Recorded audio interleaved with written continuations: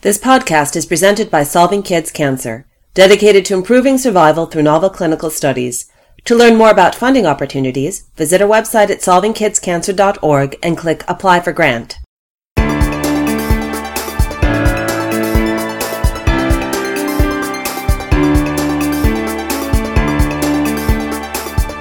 Welcome to This Week in Pediatric Oncology. I am your guest host today, Dr. Neil A. Shaw. I'm assistant professor in pediatric hematology and oncology at Nationwide Children's. And I am very happy to have with us today Dr. Michael Hogarty. Hello there. So Dr. Hogarty is associate professor of pediatrics at Children's Hospital of Philadelphia and the Perelman School of Medicine at the University of Pennsylvania.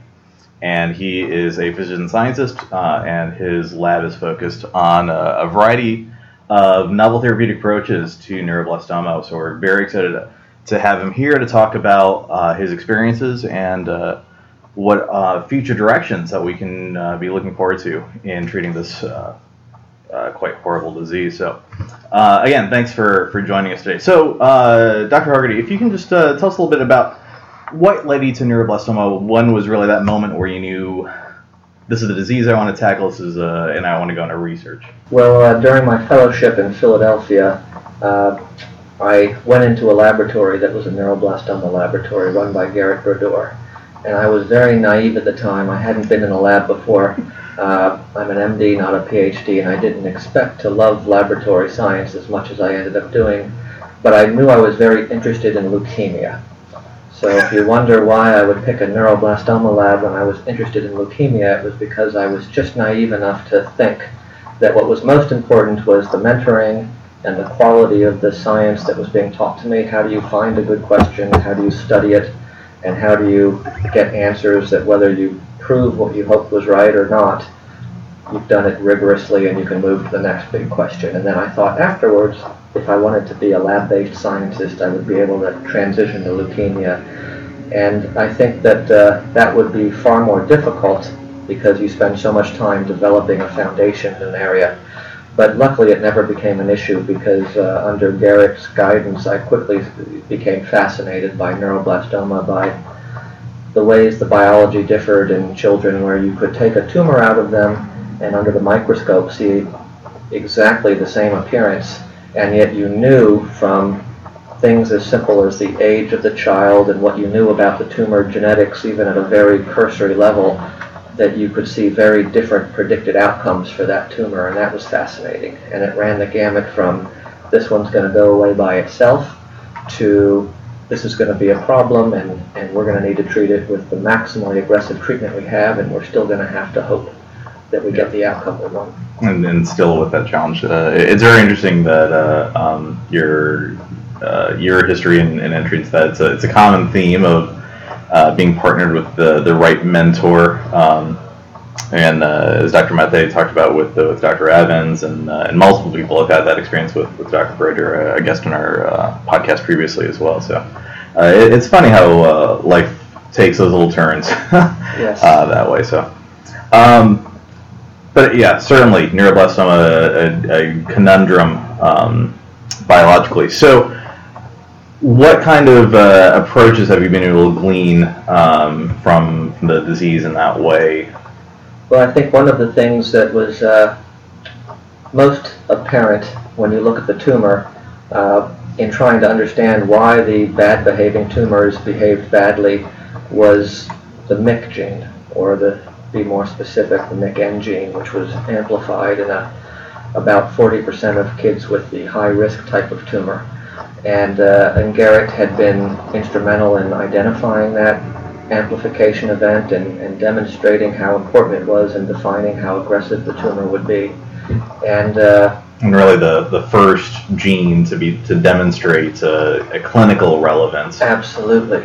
And so on the positive side of what that's led to, it's justified centralizing testing for all children with neuroblastoma because it has such an important prognostic impact, which just by nature of wanting to centralize it allowed us to request tumors from everybody so we could give them this service.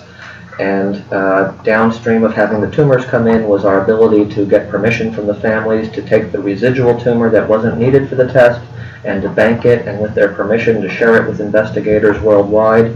And through that biobanking effort that's been operative now for 15 plus years, we've now sent neuroblastoma specimens to 13 different countries. We have about 200 approved protocols, and we've sent 17,000 tumor samples out the door. And that's what families said to us. They don't want us to take these samples and create some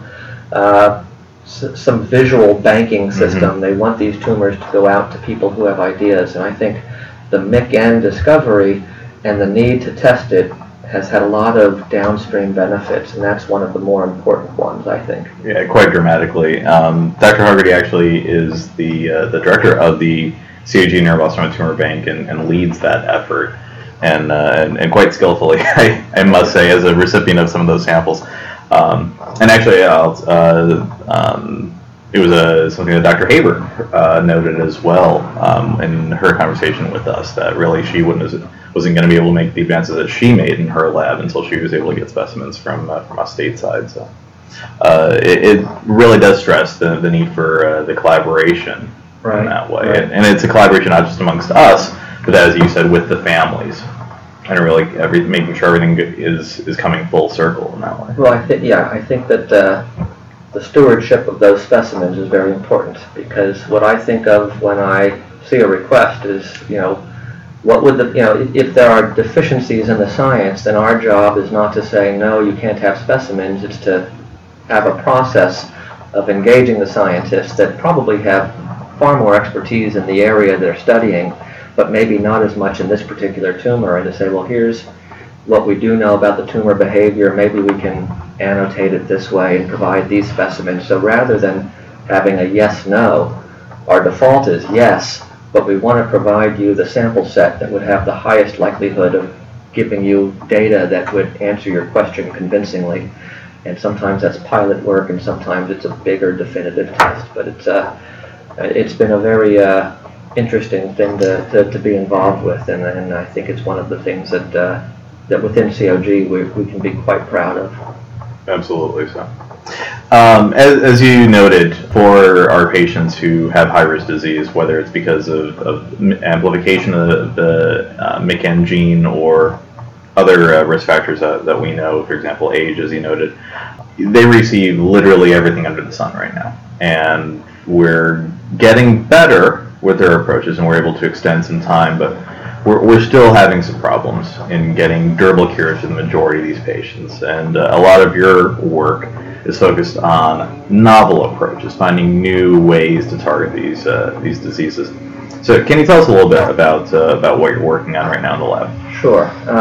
One of the areas that we've been most excited to work on has been an area where we have an embarrassing paucity of understanding, even though if you ask a family and if you ask a pediatric oncologist where our biggest knowledge deficit is, it would be this area of understanding multi-therapy resistance. So unlike adult cancers that also can have poor survival odds and be difficult to cure if the surgeon can't remove them, in which the tumors have no drugs in which they respond to. These high-risk pediatric cancers, neuroblastoma among them, are different in that most of these children, in kind of an unfortunate irony, are very responsive to therapy. At first. And so we know that the probability odds are around 50% for that tumor type.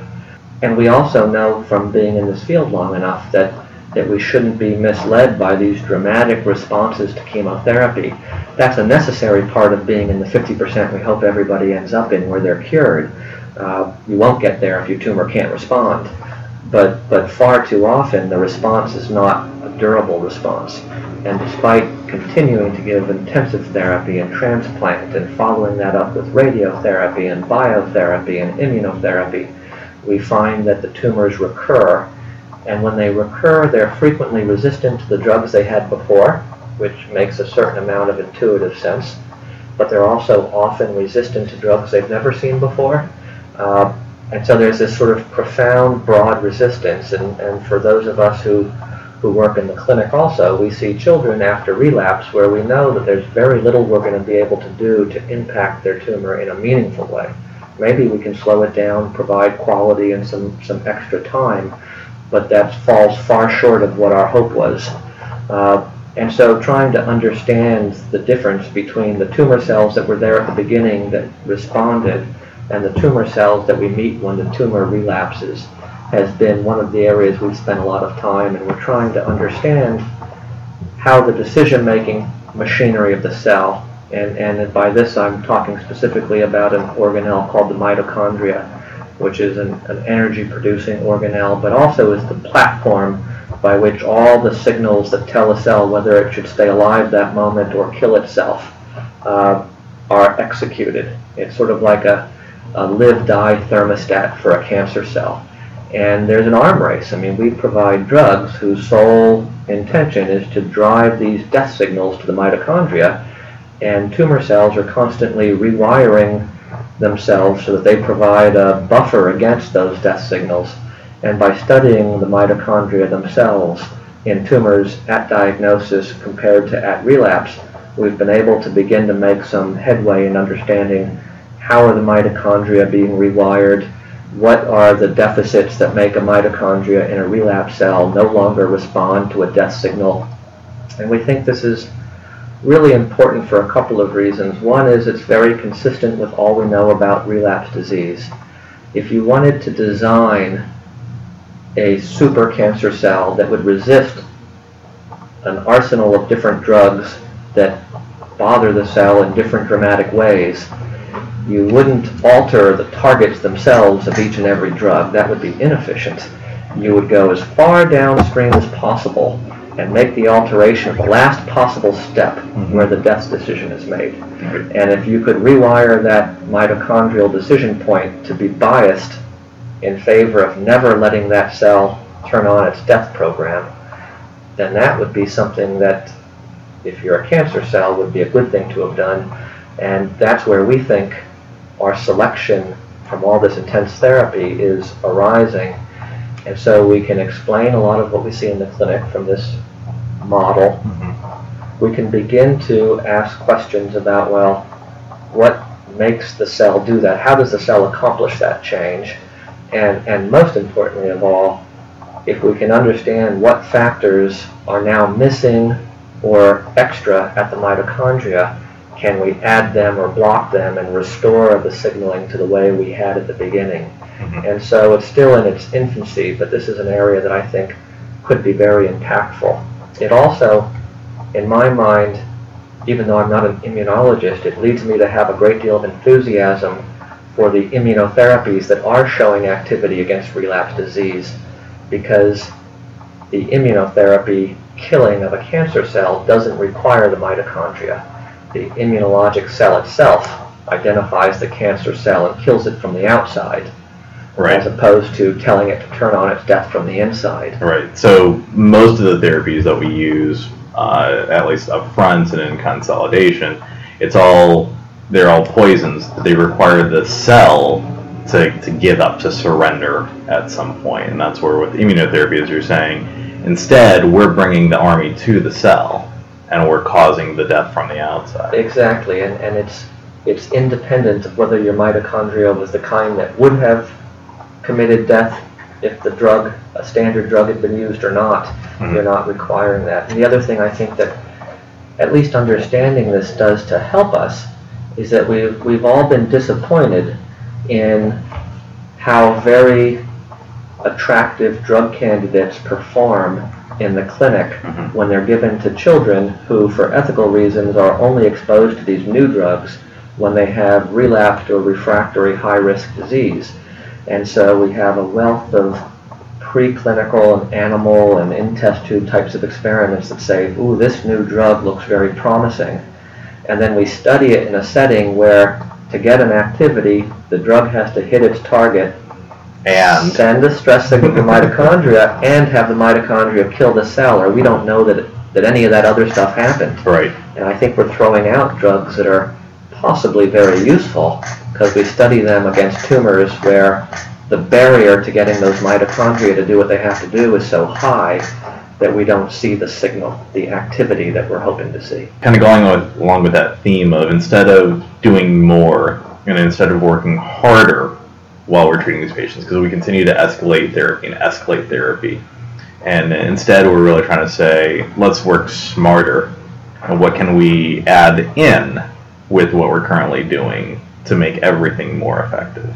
Right. And I think that's something we've recognized, is that when we've looked at the survival curves over 5-year intervals over the last 20 years, we're seeing slow but steady progress in survival, but it's at the cost of ever more toxic therapies. And so our survivor group is slightly bigger, but more of them pay a price by way of lifelong toxicity for too many. And we're seeing that law of diminishing returns. I mean, we can't give much more chemotherapy. We can't give that much more radiotherapy in a tolerable way. And so the next hope would be that we would get smarter, as you alluded to, at identifying key targets within the cancer that were most responsible for its aggressive behavior, for its survival under duress of standard treatments. And I think that the sequencing programs where we take tumors of, in this case, neuroblastoma, and read the entirety of their DNA from end to end, looking and searching for all of the smoking guns, the mutations that happen again and again and again, like the NMYC amplification, finding all of the other mutations that were going to be so important that we would then say, you're a target because you wouldn't be seen in this many tumors if you weren't really important in the biology of the tumor. And the hope for that approach has been largely unfulfilled, because we're finding that outside of NMYC, which we've known about for 30-odd years, there aren't that many recurrently mutated genes that become actual targets. There's ALK, and ALK is mutated in some way in about 10%. And there's MYC-N, which is mutated in at least 40%. And depending on how you define MYC-N activated, I would argue it's a much larger percentage. So in my lab, and under Garrett's training previously, and now in my own lab, we've always asked, well, how do we get at NMYC? I mean, if this has been front and center for 30 years, why haven't we translated it into a treatment that can impact these children? Absolutely. And there are a lot of nuanced arguments in the world of pharmacology and medicinal chemistry that will explain why MYC as a drug target is such a difficult one. It doesn't have any of the features that a medicinal chemist sees as imminently targetable. It talks to lots of different proteins, and it interacts with them in ways that are very hard to unravel. There. Though many of those arguments have also been laid aside recently, and there had been a long-standing view that transcription factors are never going to be able to be targeted, and some of these promiscuous factors with shallow binding capacities were going to be targetable. But now we're going after them. We're finding them in kind of novel ways. Either you destabilize it, going after the proteins that support those complexes, or just trying to disrupt the whole interaction site, not trying to find something that's going to stick in there. If you get enough of it in there and keep it around long enough, you can disrupt that. Yeah, absolutely. And I think that because it's a 30-year unsolved riddle, I think we all would admit that nobody yet has the answer. Right. So to presume that there's one way to go after it and ignore others would be silly. So I think that there are very, very good approaches that are getting traction where they, like you said, destabilize the protein. There may be some cellular signal that makes the MYC-N protein more stable, and if you can block that signal, you can get rid of NMYC, and I think that that's really a welcome approach. Our lab has taken a slightly different approach, which is to say, if we don't think we could successfully antagonize MYC itself, if we look at all the things that MYC is doing in a cancer cell that makes it behave the way it does. Cancer cells with MYC amplification don't spread and cause harm to children because they by themselves have too much MYC protein.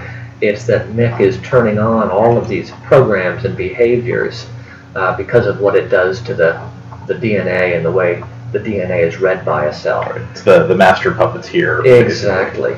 And so we've sort of asked, well, out of all the things that it's doing, are there some that are more important than others? Are there some that perhaps a cancer cell that's using MYC to be itself can't do without? Right. And that rolls right into your other big project, which we're very excited to hear about, with polyamine inhibitors. Exactly. So looking at the way MYC-amplified tumors turn on sort of patterns of genes to create a cancer cell that's very aggressive, we noticed, and other labs noticed working on other cancers that use MYC, that they commonly dysregulate these pools of compounds that are called polyamines, and they're not proteins, and so they don't get a lot of directed discovery efforts. But people constantly came back to this notice that when you turn on MYC, you turn on the cell's need for polyamines. And what's interesting is that polyamine levels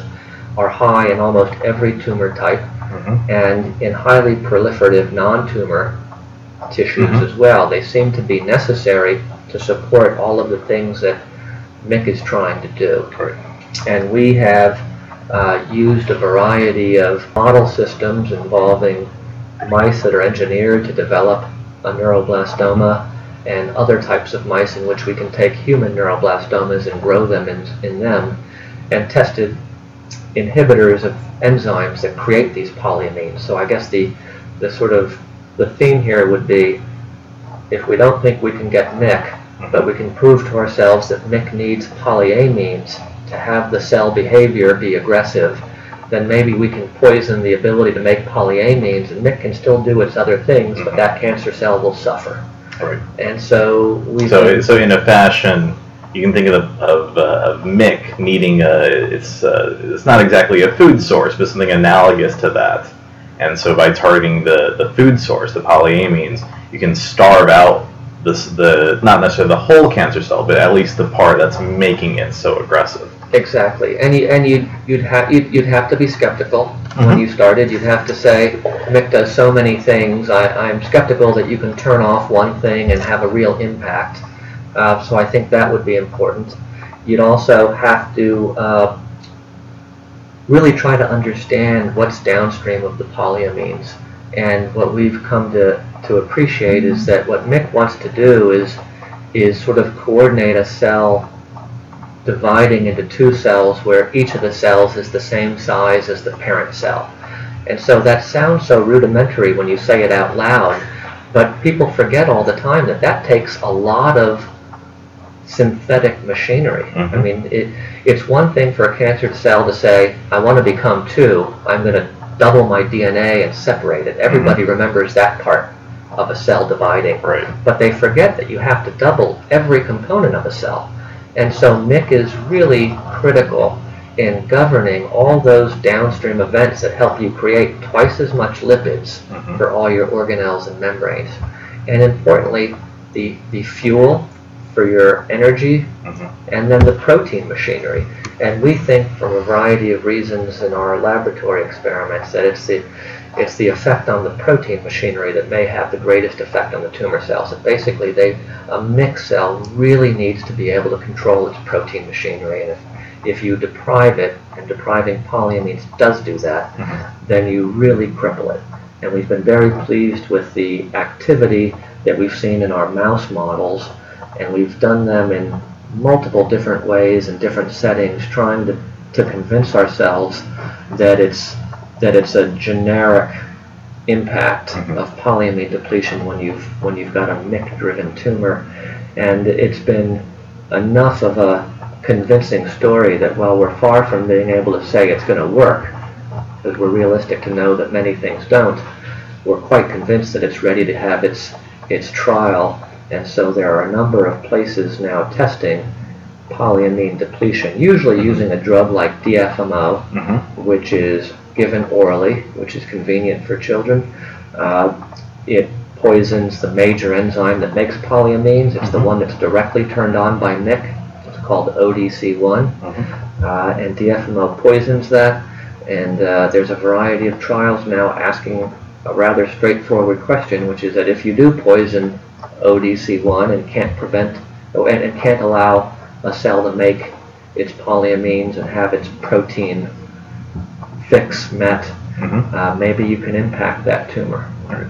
And really honing in on the fact that the cancer cells are particularly sensitive to that need, whereas most of our normal cells can either get by without needing it, or find some other way to get enough to do what it needs to do. Exactly right. And it's not too far afield from what we've known about why chemotherapy works in the first place. Right. There's something about cancer cells that in their haste to reproduce themselves and race through more and more cell divisions so they make more of themselves, they get a little bit sloppy in their machinery of repairing problems and making good decisions about their fitness.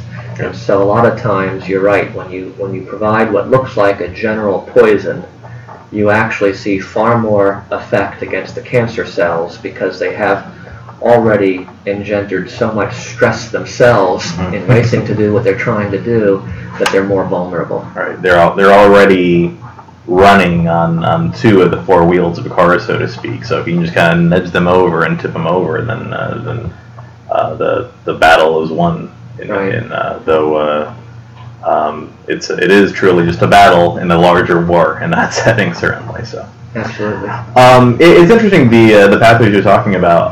We know that multi-drug resistance is an issue in a multitude of cancers. Almost all over pediatric cancers, we use a large combination of chemotherapies to tackle them.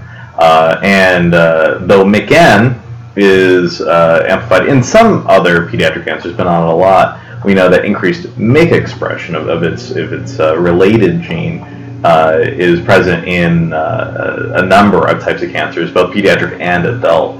Are you examining these pathways in other tumor types, whether they're pediatric or just cancers in general? We in our own lab have not been. Okay. We recognize that in being sort of single-mindedly focused on neuroblastoma, we're possibly losing opportunities to follow drugs to a successful use in other tumor types. But, at the end of the day, everybody who's in this field has to decide what it is that they think is most important to address. And for a variety of reasons, my own lab has answered that question by saying we think that a major unmet need is high-risk neuroblastoma. No argument there, certainly. and we're very quick to share, and vice versa from other disease groups, insights into what might be working.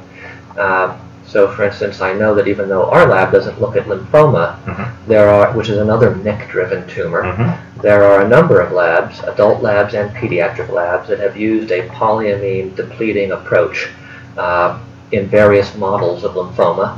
I know very well that in the colon cancer world, there are a number of people that are very much of the mindset that polyamine depletion has a role to play there, not only against the formed cancers, but even in preventing cancers in at-risk individuals. So even though my lab isn't looking beyond neuroblastoma, we're quick to point out to other MYC cancer people that maybe this is something that they may want to explore, and we know firsthand of lots of examples where that's happening. And the studies help to inform each other. I mean, there's a lot of crosstalk in the polyamine community about how do we leverage this approach. Absolutely, and it goes back to that theme that we've been hearing from the ANR conference that we have to do this collaboratively, and it's not just within our disease type, but across diseases, and to be able to make those advances. So it's great to hear that these are things that are applicable to a variety of cancers, and that you're a great research citizen in that way to communicate that with others. So that's wonderful. We're very excited about those advances, and particularly the DFMO is currently in a phase 1 trial with another agent. And so we'll be excited to hear about what the results are of that study. So with that said, it's been great to talk with you. Is there anything else that you'd like to share with our families? Anything in particular that you feel is particularly important for them to know about what you're doing or what our approach has been in pediatric cancer? I think that the neuroblastoma community is a strong advocacy community. I think the parents' message is that what we're doing is not good enough, and it's not said in a anything but a productive way, and we know that. And we've never looked at survival curves going up from 30 to 50 as anything less than a challenge and a job nowhere near accomplished. So I think most of us working with this disease model recognize how far we have to go, and we're doing our best to attack this tumor in multiple different ways, collaborating worldwide to try to understand it better and to bring better therapies that are more effective and less toxic to bear. And so the message that we feel, even when it's not directly said, is that we have a long way to go, and we recognize that. But we do think that there are some things emerging from a variety of different areas of understanding and discovery that might have an impact on this tumor. So I think that it's an exciting time as well. So a lot of challenges, but a lot of hope. Absolutely. Absolutely. Well, Dr. Hogarty, thank you again very much, and best travels. My pleasure. Thank you. Thank you both for that great conversation. This is Tim Kripe, your usual host of TWIPO. This episode was number 48, recorded on May 23rd, 2014. We are happy to read your emails during a future podcast and discuss your comments and questions if you send us a note at twipo@solvingkidscancer.org. You can follow us on Twitter at TWIPO Podcast, and you can sign up for automatic notification feed when we post new episodes. Thanks to the team at Solving Kids Cancer, a nonprofit charity dedicated to improving survival through creating novel treatment options for children. The team includes Donna Ludwinski, our executive producer, Jenny Song, director of communications, and Scott Kennedy and John London, the founding co-directors of Solving Kids Cancer. Remember, the more we learn, communicate, share ideas, and work together, the faster we'll reach the day when all childhood cancer is preventable or curable. As always, keep up the fight, and thanks for listening to This Week in Pediatric Oncology.